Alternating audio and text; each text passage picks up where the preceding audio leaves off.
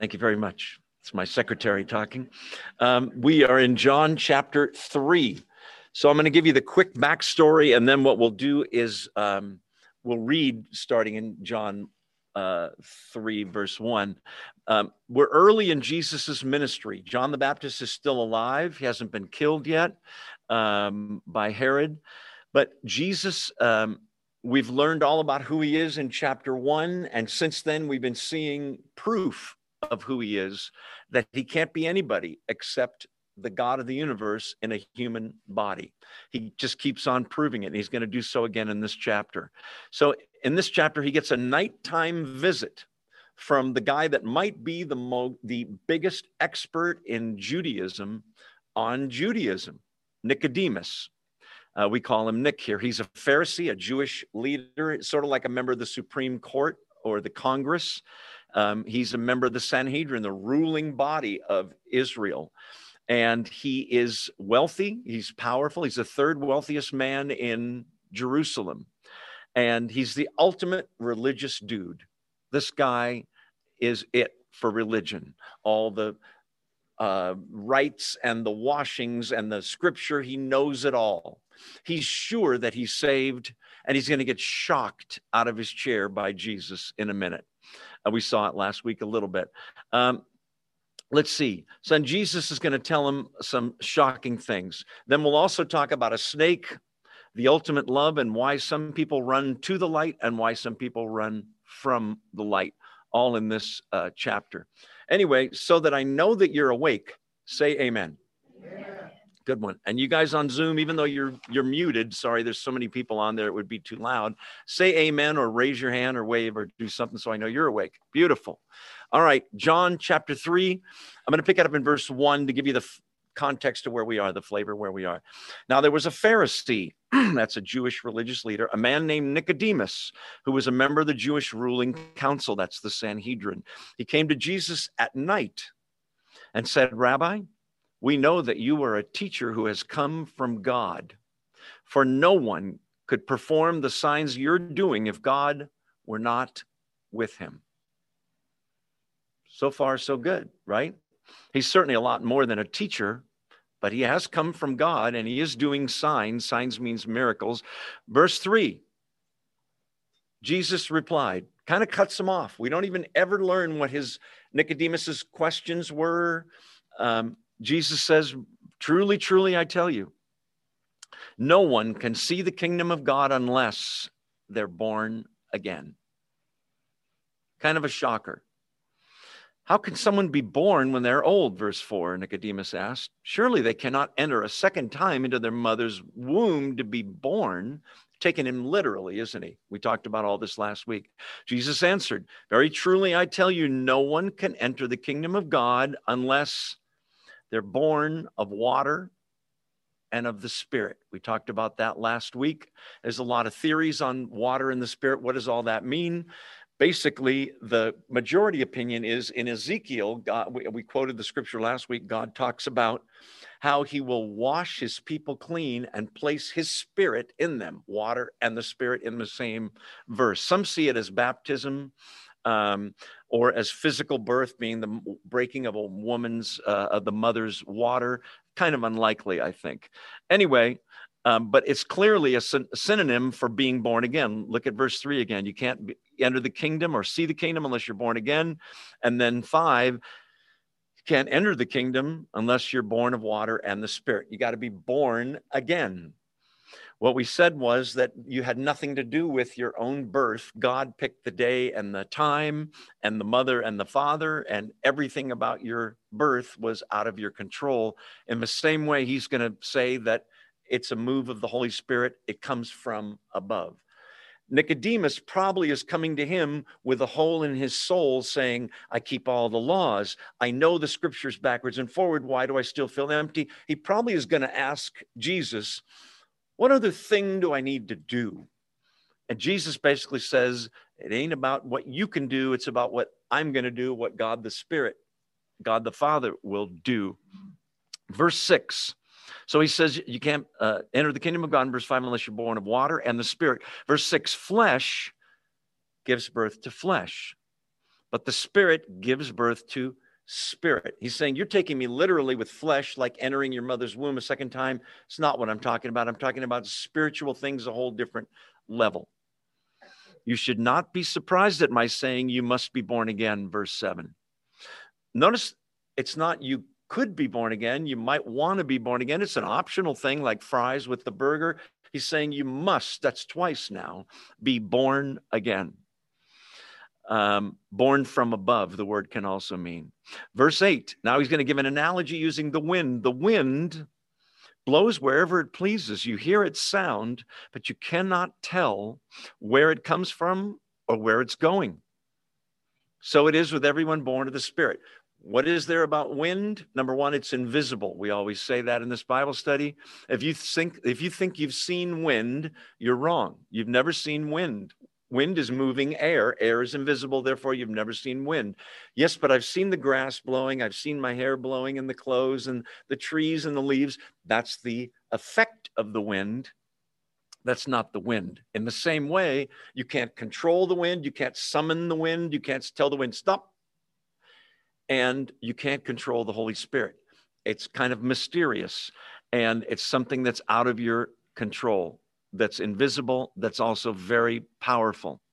We'll pick it up in verse 9, where he asks Nicodemus, how can this be?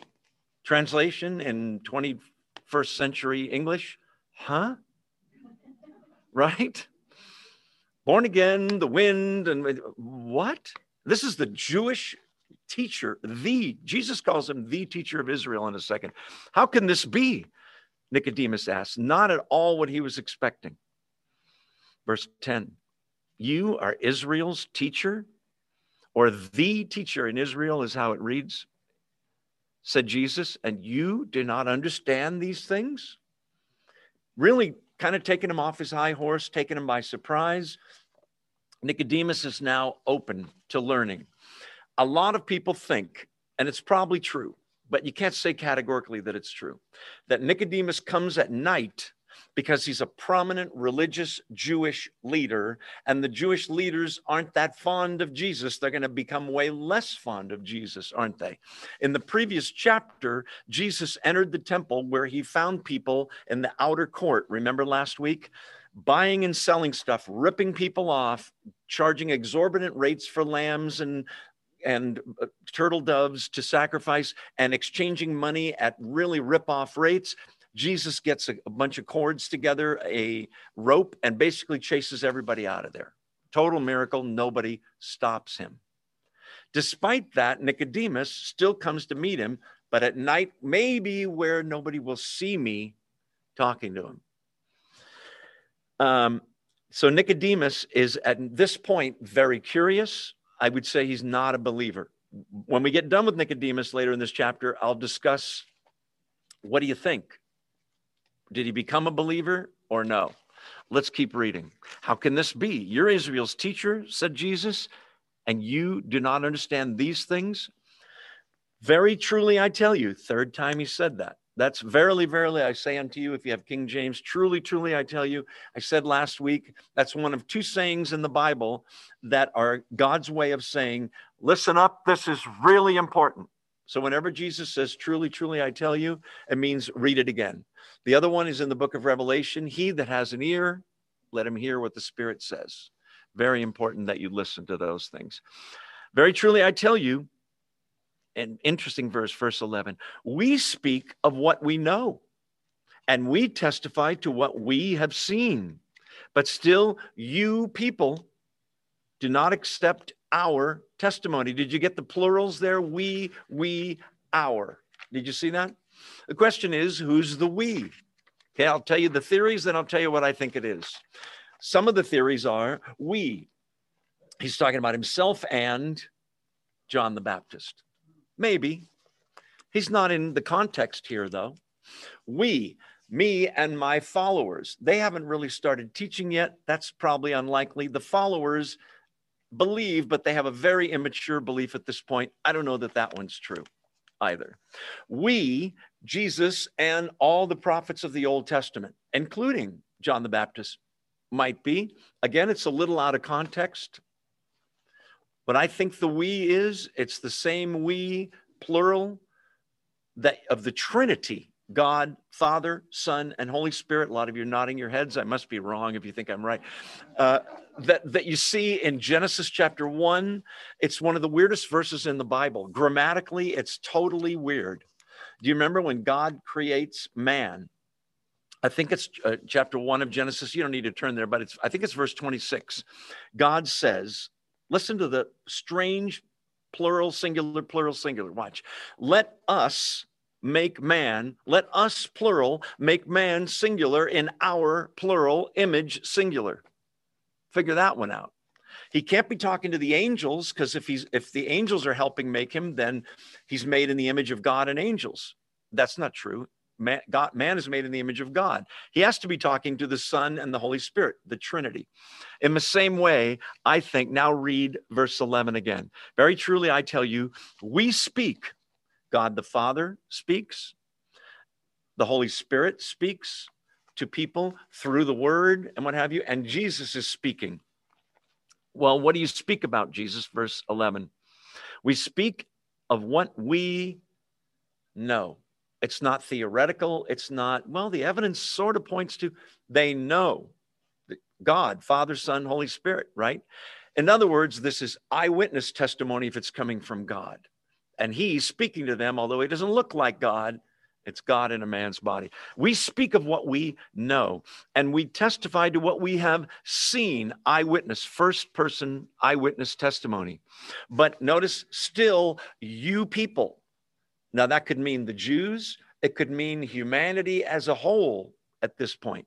But you people still do not accept our testimony. He's got some followers here, but so far they believe because of the miracles they've seen, and it's a very shallow faith. We'll see that later on. Let's see, verse 12. I, singular now, I have spoken to you of earthly things. In other words, he's telling him, even though Nicodemus said, how can these things be? Huh? Remember that verse? Was it 9? Something like that. Yeah. He's saying, I'm on 1A of our lessons here, Nicodemus, and you still don't believe, you don't understand. I've spoken to you of earthly things, and you don't believe. How will you believe if I speak of heavenly things, meaning the nature of God, that he's going to reveal what heaven will be like, what the afterlife will be like, what the new Jerusalem, the new heavens and new earth. Jesus could really do some teaching here, but he's saying teaching tends to build from one thing to another. You don't start algebra until you know addition, subtraction, multiplication, division. You don't go to advanced Spanish class if you can barely say, yo quiero Taco Bell, right? In other words, we build precept upon precept in what we believe and understand. The more we respond to the light we're given, the more light is given us. We'll talk more about that later too. I've spoken to you of earthly things you don't believe. How will you believe if I speak of heavenly things? Notice this is kind of a monologue. All Nicodemus has said is, we think you're a teacher come from God because of the signs. And at one point in verse 9, he says, how can this be? The rest is Jesus just talking, right? Now Jesus is going to give his own credentials. No one, verse 13, has ever gone into heaven except the one who came from heaven, the Son of Man. Son of Man, remember, Daniel 7, favorite title for himself. It's a title of the Messiah. He's saying no one's gone into heaven, even you, Nicodemus, Mr. Expert on Judaism and the Bible. You've never been there to be an eyewitness. It's true some people had visions of heaven, right? The Apostle Paul gets a vision of heaven, and he talks about it, and he says he's not allowed to say what he saw. It was inexpressible anyway, right? Isaiah sees a vision of God. That's of heaven, I mean, and of God. That's not the same as being there and seeing it as it truly is completely. So he says, no one's gone into heaven. In other words, you want spiritual truth. He's basically saying, I'm the only place you're going to get it. Except the one, he means himself, who came from heaven, the Son of Man. He's saying, I am not of this world. I thought about using the term extraterrestrial. but that has such baggage with it. Oh, ET, phone home and all that. That's not what's going on here. He is definitely from heaven, right? And that's why he can speak authoritatively. That's what he's speaking to here. Now comes another right turn. Remember, we said last week a non sequitur. Do you remember what a non sequitur is? Something in the middle of a conversation that sounds like it's coming out of left field. Jeff and I are talking about baseball, and Chris says, my favorite type of pie is strawberry. And you, what? We're talking about baseball. Watch how this is a non sequitur. You heard what he just said, right? All of a sudden, it goes from heaven. The one that's gone into heaven has authoritative voice. Look at verse 14. Just as Moses, now we're going back 1,000 years or so, just as Moses lifted up the snake in the wilderness, so the Son of Man must be lifted up, that everyone who believes may have eternal life in him. What? He's claiming that the snake that was lifted up in the wilderness, yes, we'll explain that in a second, was a picture of him. In chapter 5 of the Gospel of John, Jesus has the audacity to say, you search the scriptures, you Jewish experts, because you think in them there's eternal life, but those scriptures all speak about me. That's what, not me, Joe, me, Jesus, right?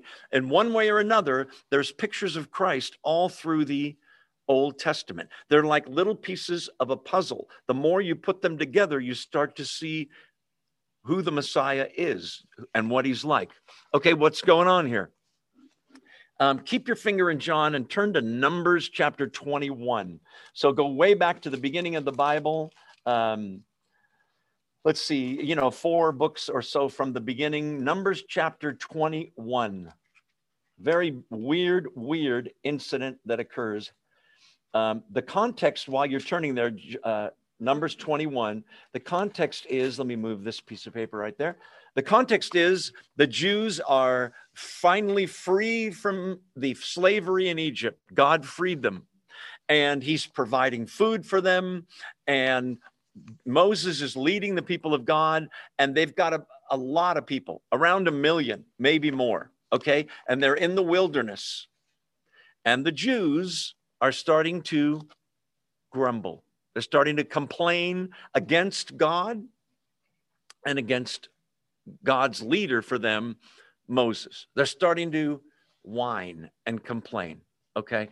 And God doesn't like that. Let's see. Pick it up in verse 4.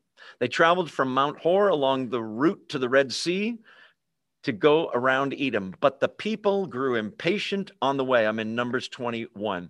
The people grew impatient. They spoke against God and against Moses and said, why have you brought us up out of Egypt to die in the desert?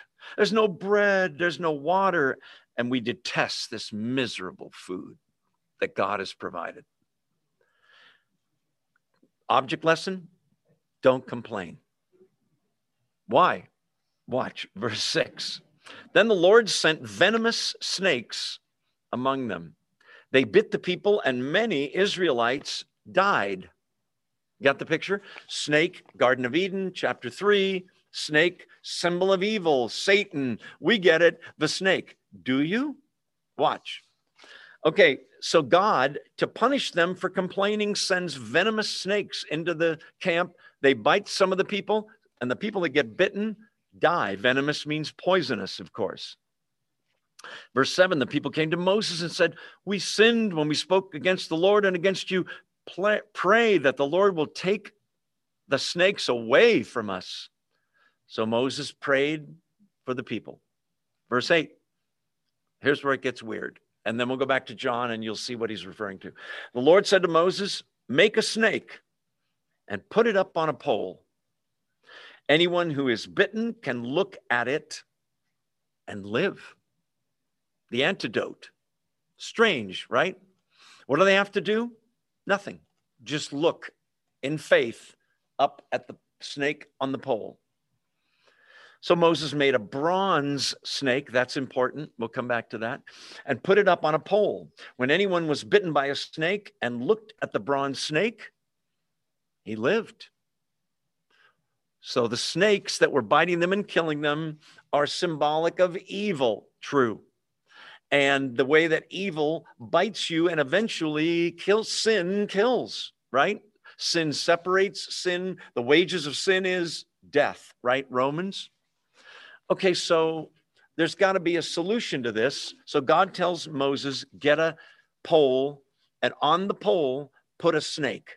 Now, a lot of people think that Moses made a bronze snake so that the pole would be vertical and the snake would be horizontal, picturing what?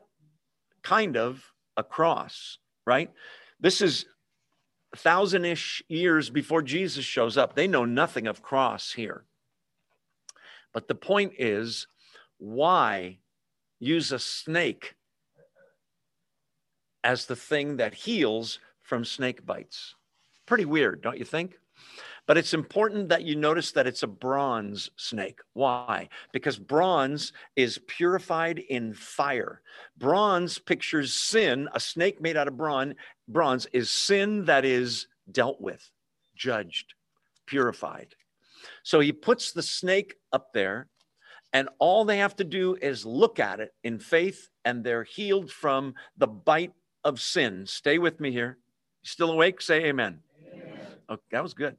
Okay, and I want you to notice it took faith to do that. I'm sure people went, I'm dying, I got snake bites here. What is he doing?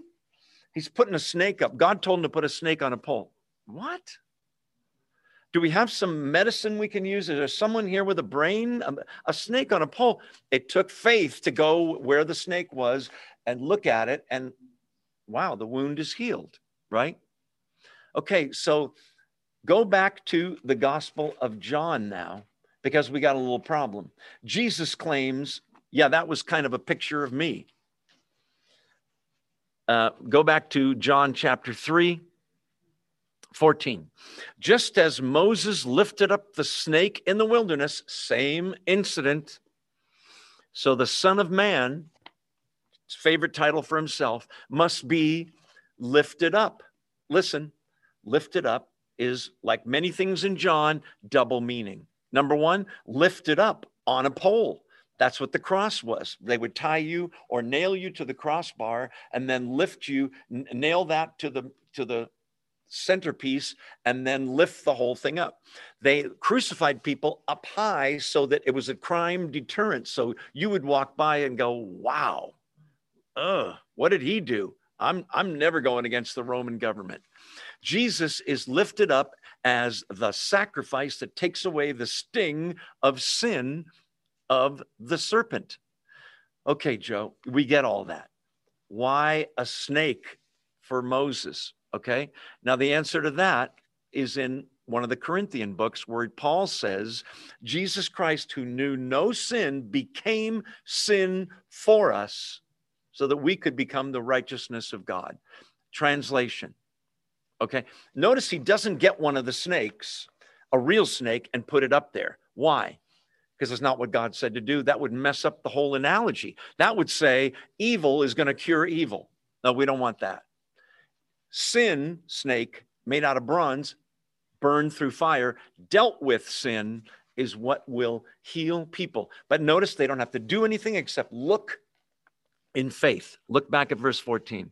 The Son of Man must be lifted up so that everyone who believes may have eternal life in him. Do you see how it's better? Did the Jews that looked have eternal life? No. They just got their lives back. They still died 5, 20, 30, 50 years later. Okay, lifted up has a double meaning. I already said physically means lifted up on the cross, but ultimately the word lifted up means it's the same word as exalted, right? He will be exalted and praised. You can't look to Jesus as an equal to you. He is above you, hence the lifted up thing, right? He's God. We bow to him. We worship him. He's claiming that that portion we just read of the Old Testament was a picture of, one of many, him. Pretty amazing. That everyone who, because remember, Nicodemus is coming to ask, what do I need to do? Believes. That's it.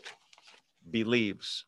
Nicodemus is keeping all the laws. He's washing carefully, eating only kosher foods, making sure his sacrifices are perfect, and he's still empty. He knows he's lacking something. Jesus is saying, that snake just keeps biting you, doesn't it, Nicodemus? Because you know you're a sinner. When the Son of Man's lifted up, all you need to do is look to that in faith, and you'll be healed. That everyone who believes may have eternal life in him. The word believes appears 7 times in this short passage. Believes, believes, believes. It's a key word in the Gospel of John. So that's not a non sequitur, because the whole subject is going into heaven, verse 13, and his teaching and heavenly things, verse 12, and he explains how to get there. Look to the one that's lifted up. And the image that bothers us about the snake is okay, because Jesus takes, if you will, listen, all the guilt of all the sins cumulatively of everybody that's ever lived on planet Earth. I can't remember now, is there 7 or 8 billion people on planet Earth? Something like that, right? 7? Is it 8 now? I don't even know. But there's been billions before that aren't alive now. Imagine the cumulative sin and Jesus taking it all. Now do you see why there's a snake? It's been judged. Now do you see why Jesus on the cross says the first verse of Psalm 22? My God, why have you forsaken me? Why? Because he's carrying all that guilt, and God can't look on sin. God turns his back on Jesus so that we who believe in that cross, he won't turn his back on us. He sees us as the righteousness of Christ, totally forgiven. All right, let's keep rolling. That everyone who believes may have eternal life in him. Here comes verse 16. For God so loved the world that he gave his one and only Son, that whoever believes in him shall not perish, but have everlasting life. Okay, most of you know this is probably the most famous verse in the Bible. Do you remember the football games and the guy with the colored afro who would hold up when they would kick the extra point after the touchdown, a sign that said John 3:16? And people watching at home would be, what is that? That's something in the Bible. And people would get that. This verse, more than any other, clearly presents the gospel, right? In context, you learn even more, but if all you have is verse 16, it's still pretty good, isn't it? This is one of those verses where we're going to get out of the car. We're not going to drive by, because every word is important, okay? So, to make his point, he just talked about the Son of Man being lifted up. It's the first time in the Gospel of John he predicts what? His own death. He knows how he's going to die, be lifted up like that snake on the pole. For, in other words, based on what I just said, here's more information. God. That's the next word. God's the one who takes the initiative. God's the central term in this whole verse, in this whole book. God is the one who made the first move in your relationship with him. No, I researched it and I came to God. No, you didn't. You may think you did, but the Holy Spirit was drawing you. Listen to John 6:44, Jesus talking. It's an amazing verse. No one can come to me unless the Father who sent me draws him. So you may not have felt the tug, but it was happening, maybe over a period of years, maybe months, maybe weeks, maybe only a couple of days, but you were getting this. I suspect Nicodemus is getting this. Go talk to Jesus. No, I'm a Pharisee. I wouldn't be caught dead talking to that weirdo. Go talk to him. Okay. For God so loved. Okay, this is really, really misunderstood. Most people take this to mean God loved the world so much. And that's true. That's not what he's saying here. The flavor of it, ESV gets it right, a couple other translations do, is this. In this way. God, in this way, loved the world. In other words, I'm going to tell you the supreme way that God showed his love for the world. And you could list 1,000 things and they'd all be wrong. They're great. He provided a sun in the sky. You say, why that? It's the perfect distance, Earth to sun. If we lived on Mercury, we'd all be burned up and dead. If we lived on Mars, we'd be shivering if we weren't dead. We're at exactly the right. He gave us a sun, which makes plants grow, provides heat, provides light. He gave us breathable oxygen. Most planets don't have that. I could go on and on. There's adequate fuel here and food and fresh water. A million ways God has showed his love. All of those are a drop in the bucket compared to what he's about to say. So God, verse 16, for God in this way loved the world. Okay, he made the first move. Keep in mind, this is a world that hates him for the most part. Every single person is, you've heard of HIV positive. Every person on earth is SIN positive. We're all sinners. We're all separated from God because of that sin. Despite that, he still loved and did something. He didn't just feel love. Love's an emotion. No, it's a verb. It's something you do. But here comes the shocker for Nicodemus.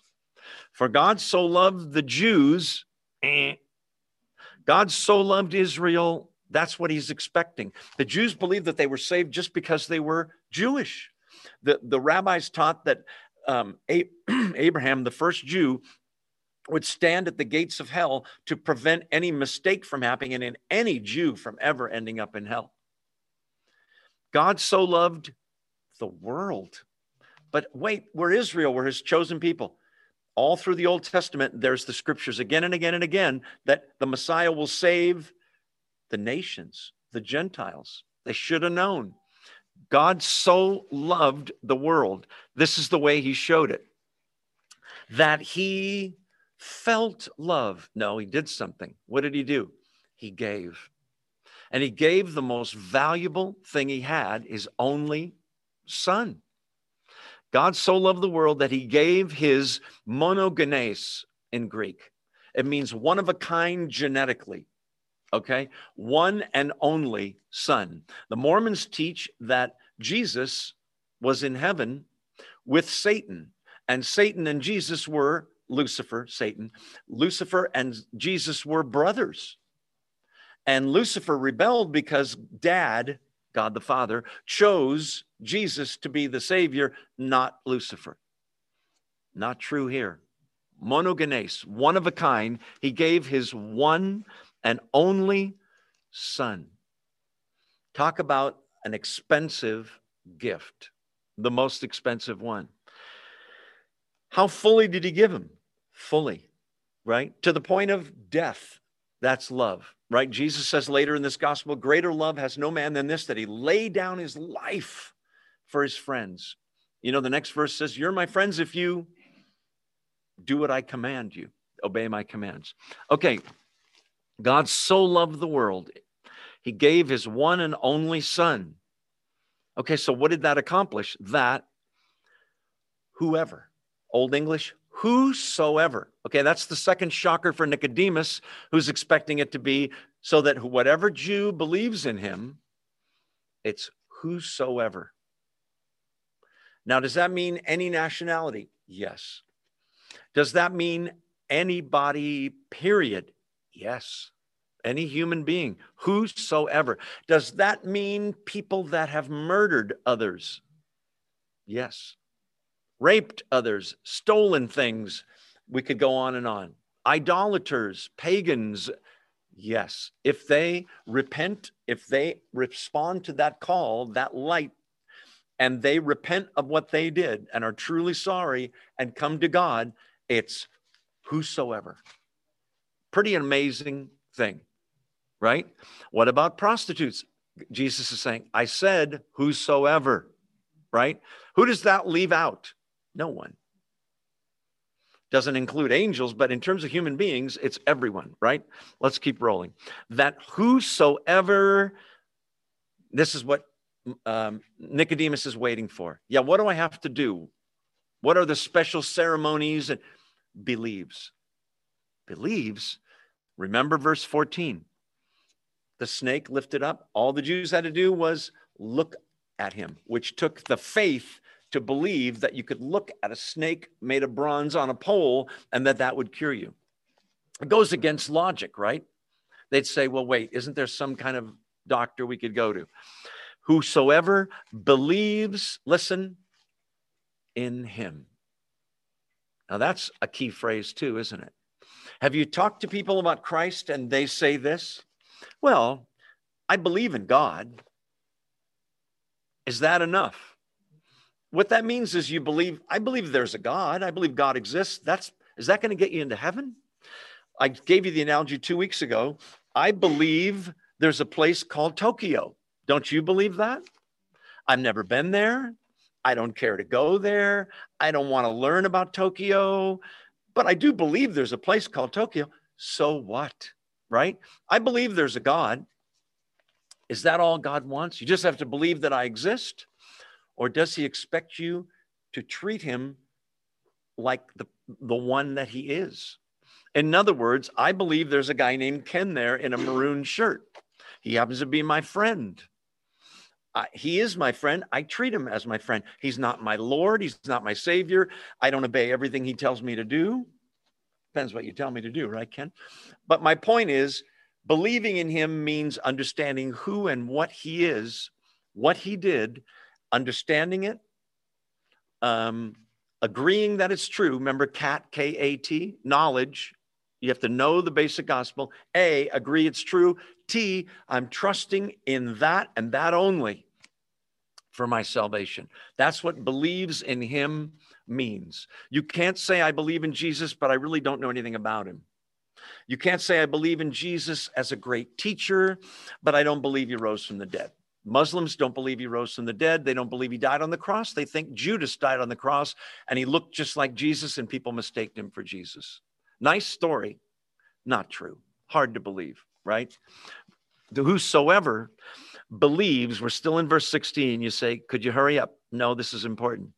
What happens to those that believe? And by the way, how can you tell who believes and who doesn't? There's no tattoo on the forehead of those who believe, and he does, he doesn't, she doesn't, he does. How can you tell? Okay, first of all, it's not your job to go around looking, yeah, I don't think he believes. Him? No way, right? It's not up to us. But a life that is truly changed by Jesus Christ, you can expect to see, listen, change, right? He used to be a drug dealer and a thief and an adulterer, and he was also a prostitute. Is he still doing those things? Well, yeah, but he believes. Does he? Wouldn't you expect to see change where he's not the same person? Jesus is our Savior. He saves us, but he's also our Lord, capital L. What does that mean? Lord means boss. It means when he says, I want you to do these things, you don't say, I don't want to do those, but I do know you're God. I believe in you. The way you can tell somebody believes is what they do. You see where I'm sitting? Those of you on Zoom can't see. I'm sitting on a stool here. You can tell, those of you that are here, that I believe this stool will hold my weight. Can you tell? Because I'm not putting one foot on the ground just in case it collapses. I can maybe save myself from falling. I believe it'll hold my weight. To put one cheek on the chair is to sort of believe, right? I've got the whole body on the stool. I'm hoping, wouldn't you laugh if I fell right now? Okay, not supposed to laugh at the teacher. God so loved the world that he gave his one and only son, that whoever believes in him won't do something. What is it? The worst thing. The worst thing. Perish. You mean die? I mean more than die. Okay? Because believers do die, don't they? Physically. But you're about to see that believers already have eternal life already. 1 John 5. These things I've written to you that you may know that you have, listen, eternal life. Okay, so that if anyone believes in him, verse 16, that person that believes shall not perish, but have eternal or everlasting life. Perish is not physical death. Perish is destruction. It is not annihilation. It is a 4-letter word, hell. That's what it is. Oh, I wish Christians wouldn't preach on hell. Jesus talked more about hell than he did about heaven. Must be important. Must be a real thing, right? How do people get to hell? By not believing. Listen, everyone's a sinner. The difference between those who go to heaven and those who go to hell, listen, get this idea out of your mind. It's not, we're the holy people. We're the good people. They're the bad people. Forget it. We're all bad people. We're all SIN positive, remember? We've all been bitten by the snake in the wilderness of life. The difference is we believe in the Lord Jesus Christ. God, we're about to learn, has to judge sin. Has to, because he's a totally fair judge. And a fair judge doesn't go, I'm just going to let that go. We might think that's a nice thing. It's not a good thing. He has to judge sin. So every bad thing that's anybody's ever done or thought or said, listen, is judged one of two ways, according to this verse. Either you pay for your sin forever outside of the presence of God in absolute outer darkness. We're going to talk about hell in a second. Oh, it's in the Bible. Sorry. Or Jesus paid and I'm looking up to the cross. He paid for my sin, or I pay forever. This is the biggest no-brainer offer in the history of mankind. Which one of those sounds better to you, right? Imagine that we're all on death row. You know what that is? You committed a capital crime. You're awaiting execution. The world is on death row in God's eyes because we've all sinned. Instead of just giving the judgment, let's kill them all, he provides his son. And love, okay? And it's an offer. All you have to do is believe and receive. That will produce a changed life, works, but that's not what gets you saved. It's the evidence that you are saved. But in the meantime, if you say, no thanks, no Jesus for me, I'm a pretty good person. I'm not an axe murderer. I'm not Saddam Hussein. I don't blow up buildings. I've never raped a child or a human being. I try to do the best I can. My good deeds outweigh my bad deeds. That's not in the Bible unless you have the book of Illusions in your Bible, chapter 4, verse 11. The point is, how many bad deeds does it take to keep you out of heaven? One. You break one part of the law, you're a law breaker, right? You and I need a Savior. Go back to verse 16. Whoever believes in him won't perish. We taken off of death row and not just allowed to live, but allowed to have eternal life. Now listen, eternal life sounds like, oh, you're talking about the length of life. You mean I get to live forever? That's true. But it's much more than that. Biblically, when you look at all the verses that have to do with eternal life, it's more about the quality of the life. You begin to have the God kind of life, where you're suited now for living in heaven. Doesn't mean you're God, but you're able to live in heaven. Your sin nature destroyed once you die, and you're able to be a citizen of God's kingdom truly. It's an amazing offer. Verse 16. It sounds too good to be true. Whoever believes won't perish, but they'll have eternal life. Look at verse 17. For God did not send his son into the world to condemn the world or judge the world, but to save the world through him. That's an interesting verse. Verse 17 says, God did not send his son to come down here and with fires and bring judgment. Did he have every right to do that? Yes. Do you know why? Because he's a perfect and holy and fair judge, and we are all guilty. I agree to one degree or another, but we're all guilty, okay? He could have sent his son, but in love, he sends his love the first time to save the world, as many who believe. Just like there were some Jews that didn't look up at the bronze snake, probably got bit by snakes, probably still died. But in the same way, he doesn't send his son the first time, that's how I'm qualifying it, to judge the world. How many have heard of the second coming of the Lord Jesus Christ? Still future. Might be very soon, might be 500 years from now. No one knows the day or the hour. Feels like it's getting close, doesn't it? The way things are going, do you read the newspaper? Hello, it felt to me in my whole life like things were going 15 miles an hour. And now in the last few years, it's like supersonic speed, like things changing so quickly. Is it just me because I'm old, or you all think so too?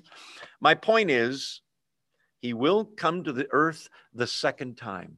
Oh, good. In Bethlehem is a little baby again, a little cuddly little, no, to judge the heavens and the earth. That includes Satan, the Antichrist, every human being. And he's going to judge them, listen, on one basis. If you're thinking sin, you're wrong. It's, what did you do with my son, Jesus Christ? No thanks, or I bow to him. When I was in school, I wasn't a great student, and my brother was. My brother got straight A's, and we're close and everything. It wasn't like competition. He was 4 years older. Graduated from college, magna cum laude, whatever that is, like the ultimate scholar thing. I just didn't try in school, okay? So when report cards came, we would hear my dad's car pull into the driveway, and my brother couldn't wait to go. Me, I would be like, I'm going to go in the backyard, hide under the tree or climb the tree. When Jesus returns, there'll be people that go, oh no, it's all true. And then there'll be people like you that believe, that go, yay. But the analogy falls apart here, because it's not because of your report card. It's because of Jesus Christ's perfect record. He stamps on your report card, this person has my record, because he believes all the bad things he did were paid for when I died on the cross.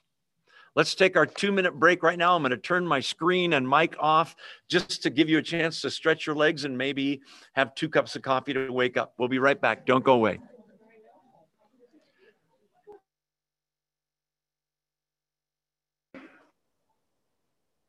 All right, we're back in John chapter 3 after our stretching, and everybody's more awake now than ever. Hopefully, anyway. So that verse, yes, is a central verse in the whole Bible, John 3:16. We covered it, and then the next verse explains that God didn't send his son to judge the world, although he could have, and we deserve judgment. He didn't. In love, in grace, grace means stuff that's good that we get that we don't deserve. In grace, he decided to send his son the first time to take our place, be a human being, live the perfect life you were supposed to live without sinning, and then die the horrible death that you and I deserve. Tim Keller, in one of his sermons, says, Christianity is this. Number one, you are more evil than you ever hoped, than you ever dared think about yourself. And yet, you're more loved by God than you could ever have dreamed of. Both are true. All you have to do is receive the love, and he saves us. Let's go back to the text. Are you still awake? Say amen. Amen. Good one. You guys on Zoom, are you awake? All right. Somebody said no. Yeah. I'm looking for sleeping. Occasionally I do see the, got him. To save the world. Notice verse 17, the end of the verse. He didn't send his son to condemn the world, but to save the world. Notice, through Judaism. No. Through philosophy. No. Through any other world religion. No. Through good deeds you can get saved. Christianity is very narrow. There's one way to be saved. Believe in the Lord Jesus Christ. Otherwise, you're going to pay for your own sins, and you don't want to do that. Yes, but I have done some good works. I like to tell people that every time you sin, you accumulate a debt of $1 million in heaven. Every time you sin. But every time you do a good work, you accumulate a credit of 5 cents. Good luck with that. Now, it's a bad analogy because you really don't even get the 5 cents, do you? Because we do good work sometimes for our own little self-aggrandizement. Okay, not judging the world. He's here to save the world the first time. Verse 18, whoever believes in him, there's that word again, is not condemned. Okay, that part doesn't surprise you based on what we've already talked about, right? If you believe in Jesus, you're not condemned. You're taken off the guilty rolls. You're taken off death row.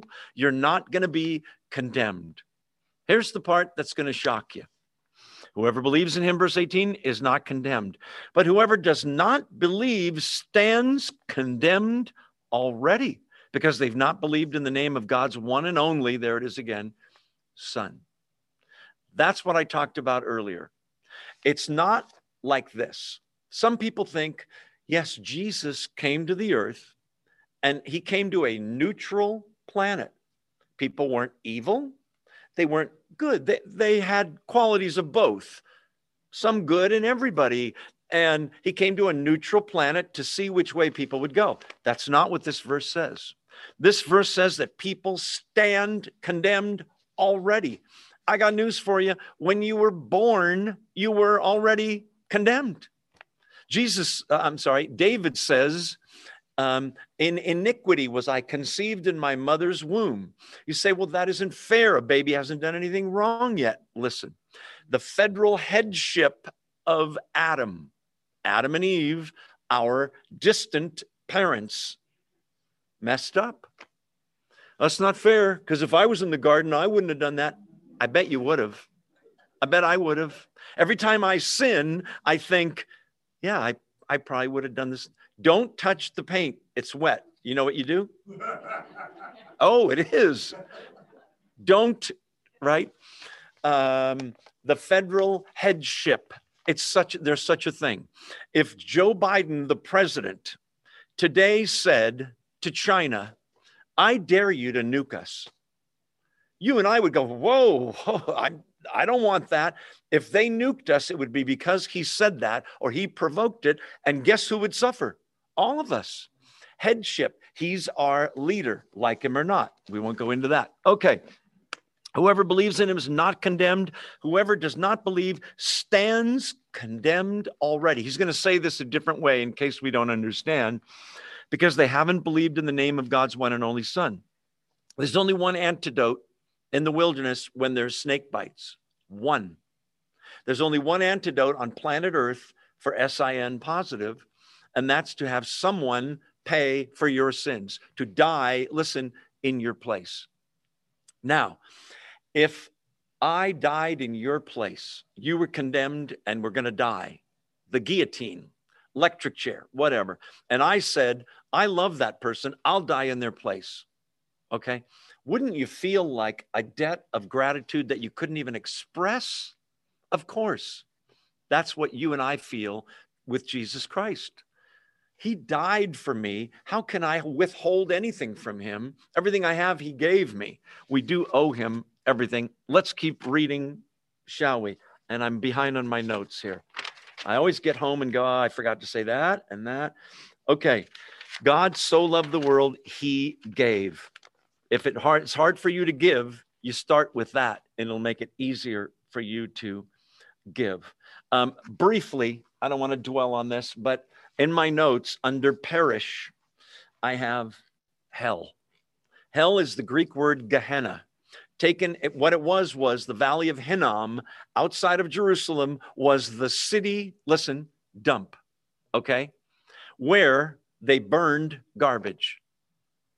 They burned garbage there 24 hours a day. The fire never went out. The smoke never went out. There was so much garbage there. They chose that spot because years before that, some people, pagans, had sacrificed children there. So that place was so cursed, they went, let's burn the garbage there, okay? The fire never went out. In the Bible, hell is described the following ways: unquenchable fire, eternal fire, shame and everlasting contempt, torment, everlasting destruction. The smoke of their torment rises forever and ever, a lake of burning sulfur, outer darkness. Well, if I go to hell, I'll party with all my friends. Outer darkness. I think it's solitary confinement. I think it's the person that says, no, I don't want God, leave me alone. And God, being a gentleman, would never drag that person into heaven. Instead says, okay, you wrote your own ticket. And where they are is in outer darkness, absolute silence forever. Gnashing and weeping and gnashing of teeth, where their worm does not die and the fire is not quenched. The fiery furnace. We already said outer darkness. Okay. You say, boy, doesn't sound very loving, that my God is a loving God who would never send anyone to hell. You ever heard that one? You know what I say? He doesn't have to. They stand condemned already. If they refuse the free gift, they send themselves, right? Deservedly. Let's see, more notes. The garbage dump. I had a point to make about hell, and I have no idea what it was. Yeah, we already talked about that. The same word for heaven, everlasting life, eternal life in Greek, that same word is used for everlasting punishment. Okay? I like to say that the good news for Christians is the human spirit is eternal. The human soul is eternal. You'll spend eternity somewhere. The bad news for unbelievers is the human soul is eternal, right? I don't make the rules. Some have said, why doesn't he just annihilate them all, right? The human soul is eternal. You will spend eternity somewhere. This is too good of an offer to pass up. Condemned already. Okay, we're going to change metaphors now. Verse 19. We already talked about the neutral world. Yes, verse 19. This is the verdict. Now, that's the language of a courtroom, right? Light has come into the world, but people love darkness instead of light because their deeds were evil. Does more crime occur during the day or at night? Night, right? Why did they put street lights out? Why do you have lights around your house, some of you? To deter crime, right? Because Romans 2 says every person has inside of them a thing that starts with a seed. You know what it is? Conscience. And they may say, I don't think it was wrong. When they do something wrong, people know it's wrong. Instinctively, they know that they're guilty, and they don't want the light of Christ to shine on them. The light he's talking about is the light of revelation, the light of the Bible, the light of Christ. What does he say? I'm the light of the world, remember? This is the verdict for the whole world. Light has come into the world. That's Jesus Christ. But people, and really what he means is human beings in general, love darkness instead of light. Now, why would you like darkness if you have something to hide, right? If you got nothing to hide or you want to be cleaned up, you go to the light. Some people are repelled by the light. Some people are drawn to the light. But it's a God thing. That's why some are drawn. Light has come into the world. People loved darkness because their deeds were evil, meaning they all knew it, right? It's a hard thing to admit. Okay, I can't save myself. Okay, I'm a sinner. Yes, I've done a lot of wrong. Okay, I am bearing the guilt of that. It weighs on me. I want to come to the light. I'm willing to confess, means to say the same thing as God. He says it's sin. When you confess, you're saying, you're right, it is. I'm sorry, I turned from it. Repent. Keep reading, verse 20. Everyone who does evil hates the light. Notice they're not neutral. I can take or leave Jesus. Not true. You either love him or you hate him. Everyone who does evil hates the light and will not come into the light for fear that their deeds will be exposed. Do you remember what happened in the Garden of Eden in chapter 3 of Genesis? They sinned. God said, don't eat from that tree. Satan said, nah, you should eat it. They do. What's the next thing that happens? Anybody know? They hide from God. They hide from each other. Adam and Eve. There's only two people on the earth. It's the perfect marriage until sin enters. Sin always separates human beings and separates human beings from God, horizontally and vertically. They hide from God. Remember, he says, where are you? And they're hiding. Remember, they sew fig leaves together. They were naked and unashamed. All of a sudden, they realize they're naked. Remember that? They hide from one another. They sort of go into the darkness, if you will. They don't want their deeds to be exposed. Verse 21, but whoever lives by the truth comes into the light, so that it may be plainly seen what they've done has been done in the sight of God. It's hard to come to the light and admit who and what you are, but that's the first step, right? If you're not willing to admit that you're a sinner, then you don't need a savior. Why would you come to Jesus in the first place? But it's counterintuitive, because if we love the darkness, we won't come to him, will we? Unless, John 6:44, no one can come to me unless the Father who sent me draws him. And you fight it for a while, and you resist it for a while, and maybe Nicodemus is resisting it for a while. But eventually, John 6:37, all that the Father gives me, listen to this, will come to me. Every single one. God chooses, we respond. Do I fully understand it? We talked about it last week. No. But do I believe it? Absolutely. Okay, wrap it up, John. Let's see. No, we still got a lot more to go. Okay, whoever lives by the truth comes into the light because they live by the truth. Well, wait, who's the truth? I'm the way, the truth. The truth is Christ. Notice that it's living by the truth. It's not a momentary thing. Living by the truth is the same as abiding in the Spirit, abiding in Christ, obedience. Whoever lives by the truth comes into the light. Why? So that it can be plainly seen what they've done has been done in the sight of God. They know they've sinned in the sight of God. Do you know that when David sins with Bathsheba, he says this? By the way, Bathsheba's married, David's married. Kind of a double adultery, if you will, right? David has sinned against his own wife, or wives, don't get me started on that. He's also sinned against Bathsheba and her husband, right? What does David say in Psalm 51? Against you, Ross is pointing upward. You get an A, Ross. Against you and you only have I sinned. Meaning what? I can sin against somebody, steal from them, hurt them in some way, slander them. But ultimately, every sin is a sin against God himself. It's thumbing your nose at God. That's why it's so serious. It's serious enough that it's horizontal against other human beings. To sin against God is an abomination. Back to the text, if you will. Are you still awake? Say amen. Are you getting sleepier? Oh, amen. One of these times I want you to yell it and wake me up, right? So that it'll be plainly seen that what they've done has been done in the sight of God. Now, I think there's a little double meaning there.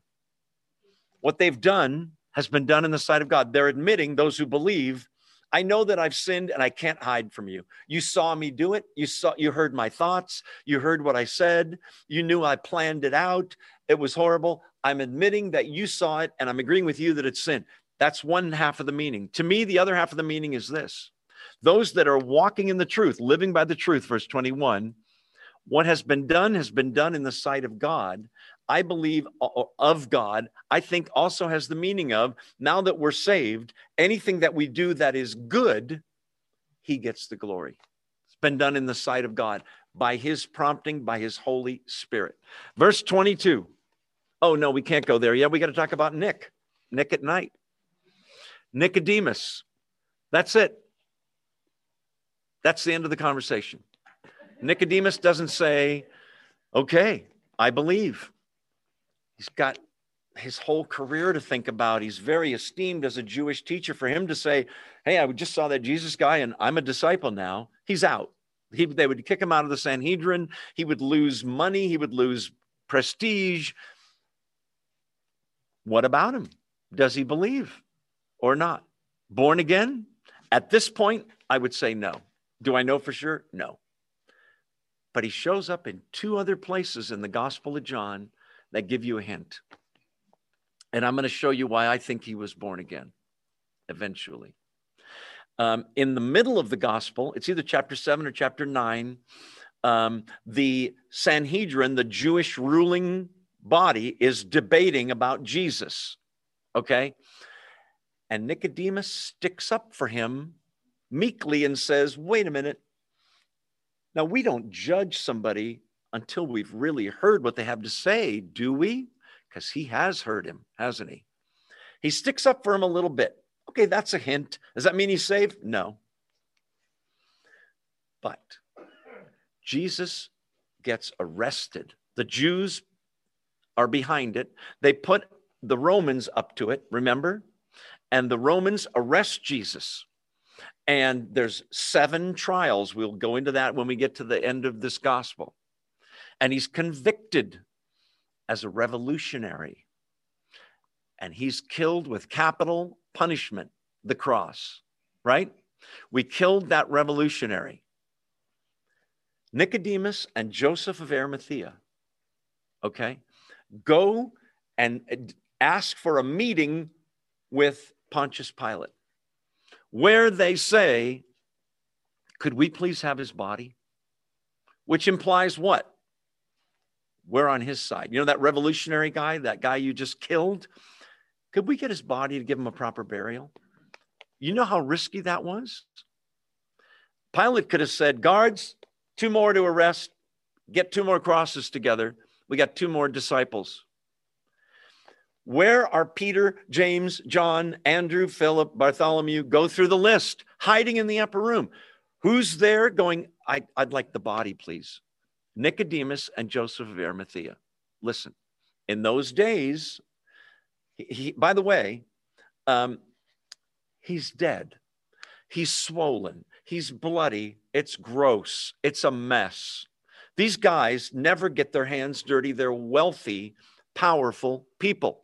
They ask for the body and receive the dead, bloody, gross corpse and dress the body themselves, which was the work of women. Men didn't dress dead bodies. Remember, on Easter Sunday, Mary shows up to anoint the body. Remember that? Because it was so rushed to get him in the grave. Nicodemus brings 75 pounds of costly spices to basically anoint the body of Christ.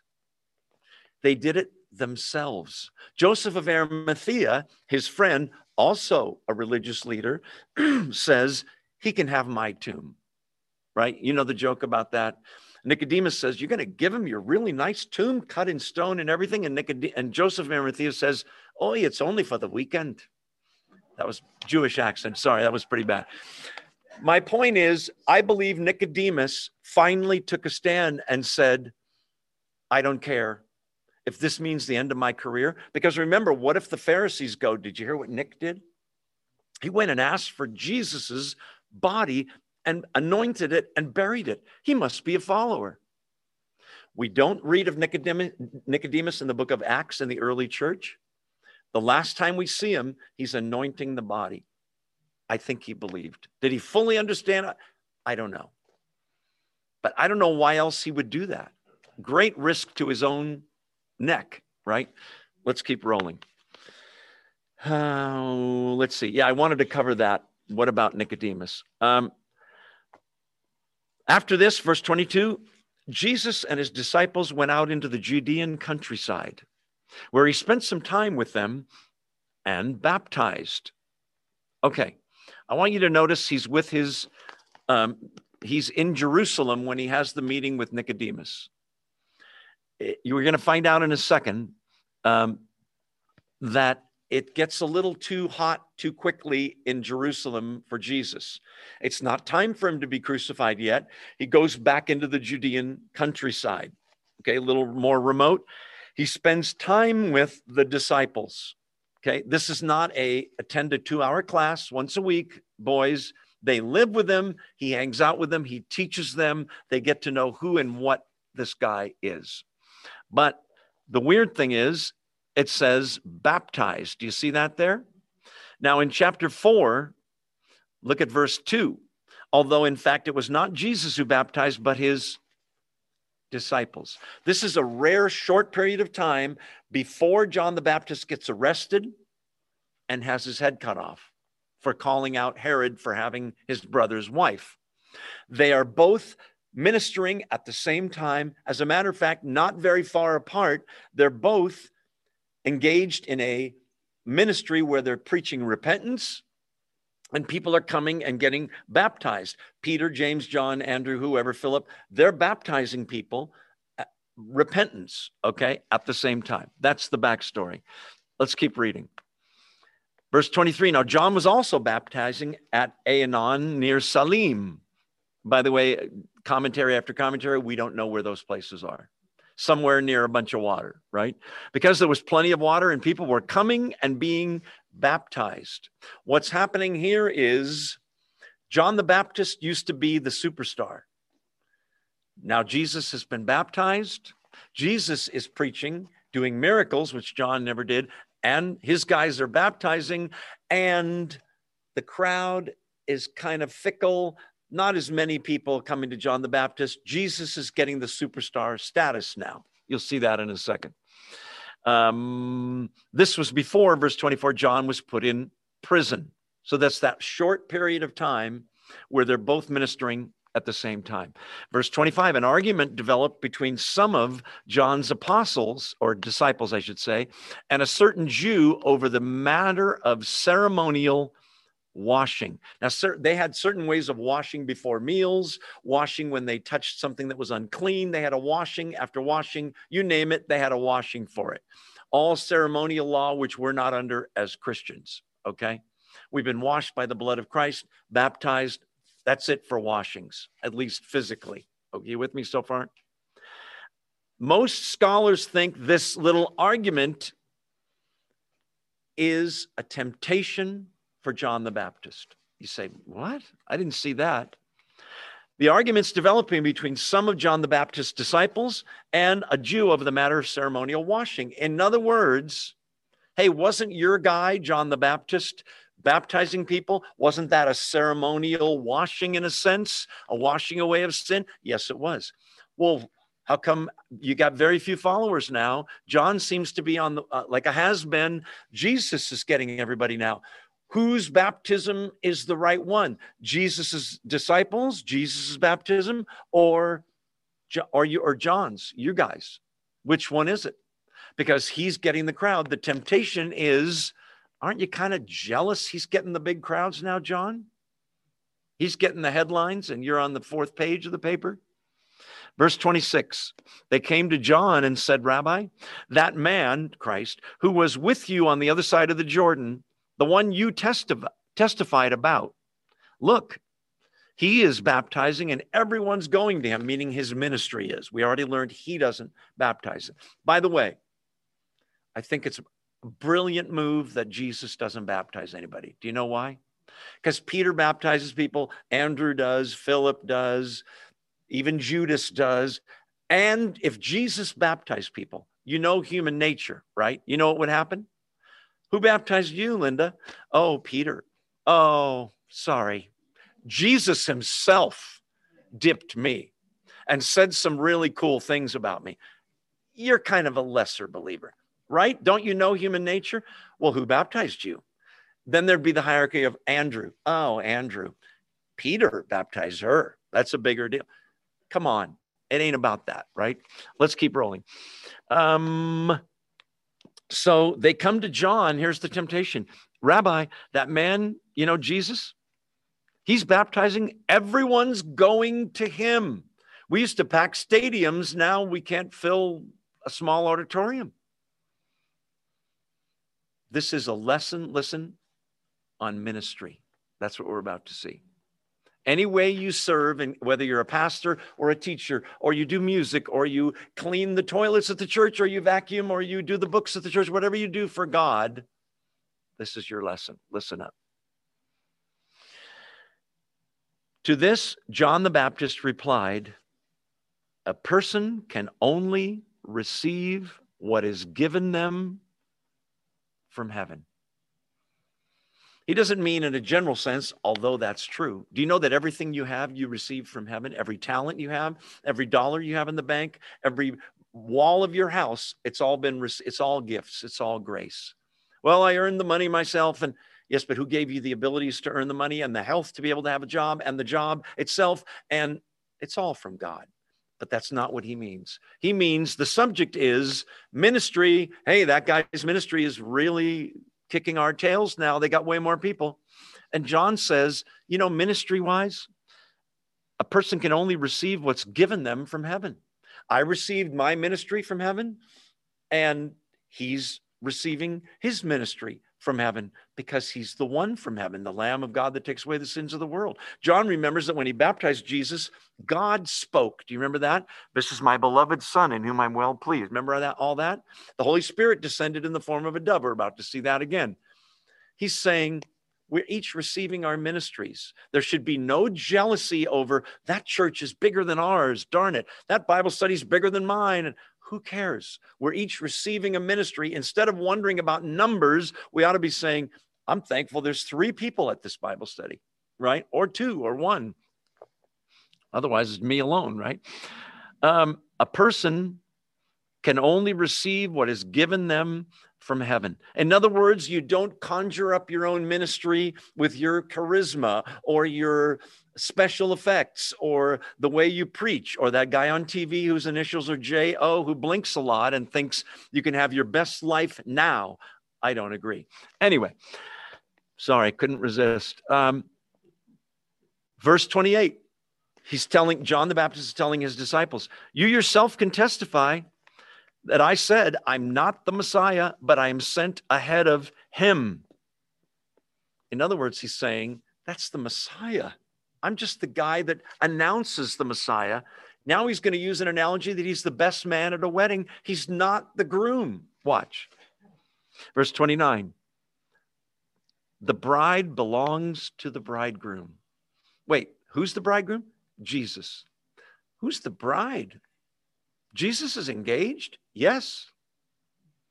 You are. The church is the bride of Christ. Was he married? No, he's engaged.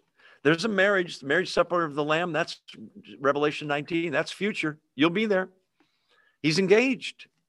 John says, I'm not the groom. That's not my bride. The bride's going to the groom. The people are coming to Jesus. The bride belongs to the bridegroom. The friend who attends the bridegroom, John the Baptist, waits and listens for him and is full of joy. I'm happy that Jesus got the crowd now. When he hears the bridegroom's voice, that joy is mine, and it is now complete. Here it comes. And I like New American Standard better. NIV has, he must become greater, I must become less. That's the same way of saying it. I like, he must increase, Jesus. I must decrease. It's long, but it'd make a great Christian bumper sticker, right? He must increase, I must decrease. In a Christian life, there ought to be less and less that you see of the old me and more that you see Christ through what I say and what I do. We are like the moon. We're to reflect the sun. The moon gives no light of its own. It looks like it does. All it's doing is reflecting the sun. We're supposed to reflect the sun, S-O-N, with a capital letter. Have I confused you even more now? Let's keep rolling, shall we? So John does not take the bait.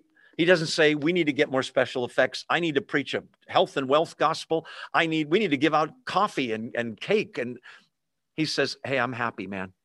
I'm not the Messiah. He is. I'm not the groom. He is. Awesome. He's full of joy about the whole thing. He must become greater. I must become less. Does John know he's about to get arrested and get his head chopped off? I don't know. But that is what happens. Jesus becomes greater. He becomes less. John the Baptist continues. And by the way, there are scholars that think that the quotation marks end here and that the rest is John, the apostle, writing. There's no, by the way, in Hebrew, there are no such thing as quotation marks. You just read and figure out that's what he said. Okay, now so then they went to Chicago, and it wouldn't be Chicago, but you know what I'm saying. The one who comes from above is above all. The one who is from the earth belongs to the earth and speaks as one from the earth. The one who comes from heaven is above all. Who's he talking about? The one who comes from above, the beginning of verse 31, he's talking about Christ. He understands, listen, I'm from nearby here. He's from heaven, folks. There's no comparison. Remember, he said, I'm not even worthy to let loose his sandal, to tie his sandal. The one who comes from above, Jesus, is above all. The name that's above all names, right? The one who is from the earth, he means himself, belongs to the earth and speaks as one from the earth. I've got limited knowledge. I'm a human being. I'm from the earth. I speak from the earth. I speak what God tells me to speak. I'm a prophet. Yes, it's true. That guy's from heaven. There's no comparison. That's what he's saying. The one who comes from heaven is above all. He, Jesus, verse 32, testifies to what he has seen and heard. Eyewitness testimony of God, of heaven, of salvation, of righteousness, of good, of sin, of judgment. Anything he says, it's right from the horse's mouth, meaning right from God's mouth, right from Jesus's mouth. He testifies to what he's seen and heard, but no one accepts his testimony. That's hyperbole. There are a few that do, but most don't, right? The majority of planet Earth, folks, is not Christian. Christianity is the largest religion on planet Earth, followed closely by, anybody know? Islam, Muslim faith, second place. But even so, Christianity being the biggest religion is barely a quarter of the population. And that's if you assume that everybody that says they're a Christian, yeah, I'm a Christian, is really a true Christian. Who knows? I'm not here to judge, and we're just about out of time. So we're going to stop right there. Almost made it to the end of the chapter. Yeah, I don't want to rush this part either. So we'll quit here. We will pick it up next time. Next week is this little end of the chapter here, where we'll learn more about Jesus and the Father and the Spirit. The whole Trinity is in the remaining verses here, if you look carefully. But then next also is chapter 4, which is the woman at the well, the Samaritan woman at the well. You may think, yeah, I've heard the story. It's pretty amazing, pretty cool thing. It's a lesson on witnessing. It's a lesson on divine appointments, I'll call it. Let's close with prayer and we'll get out of here.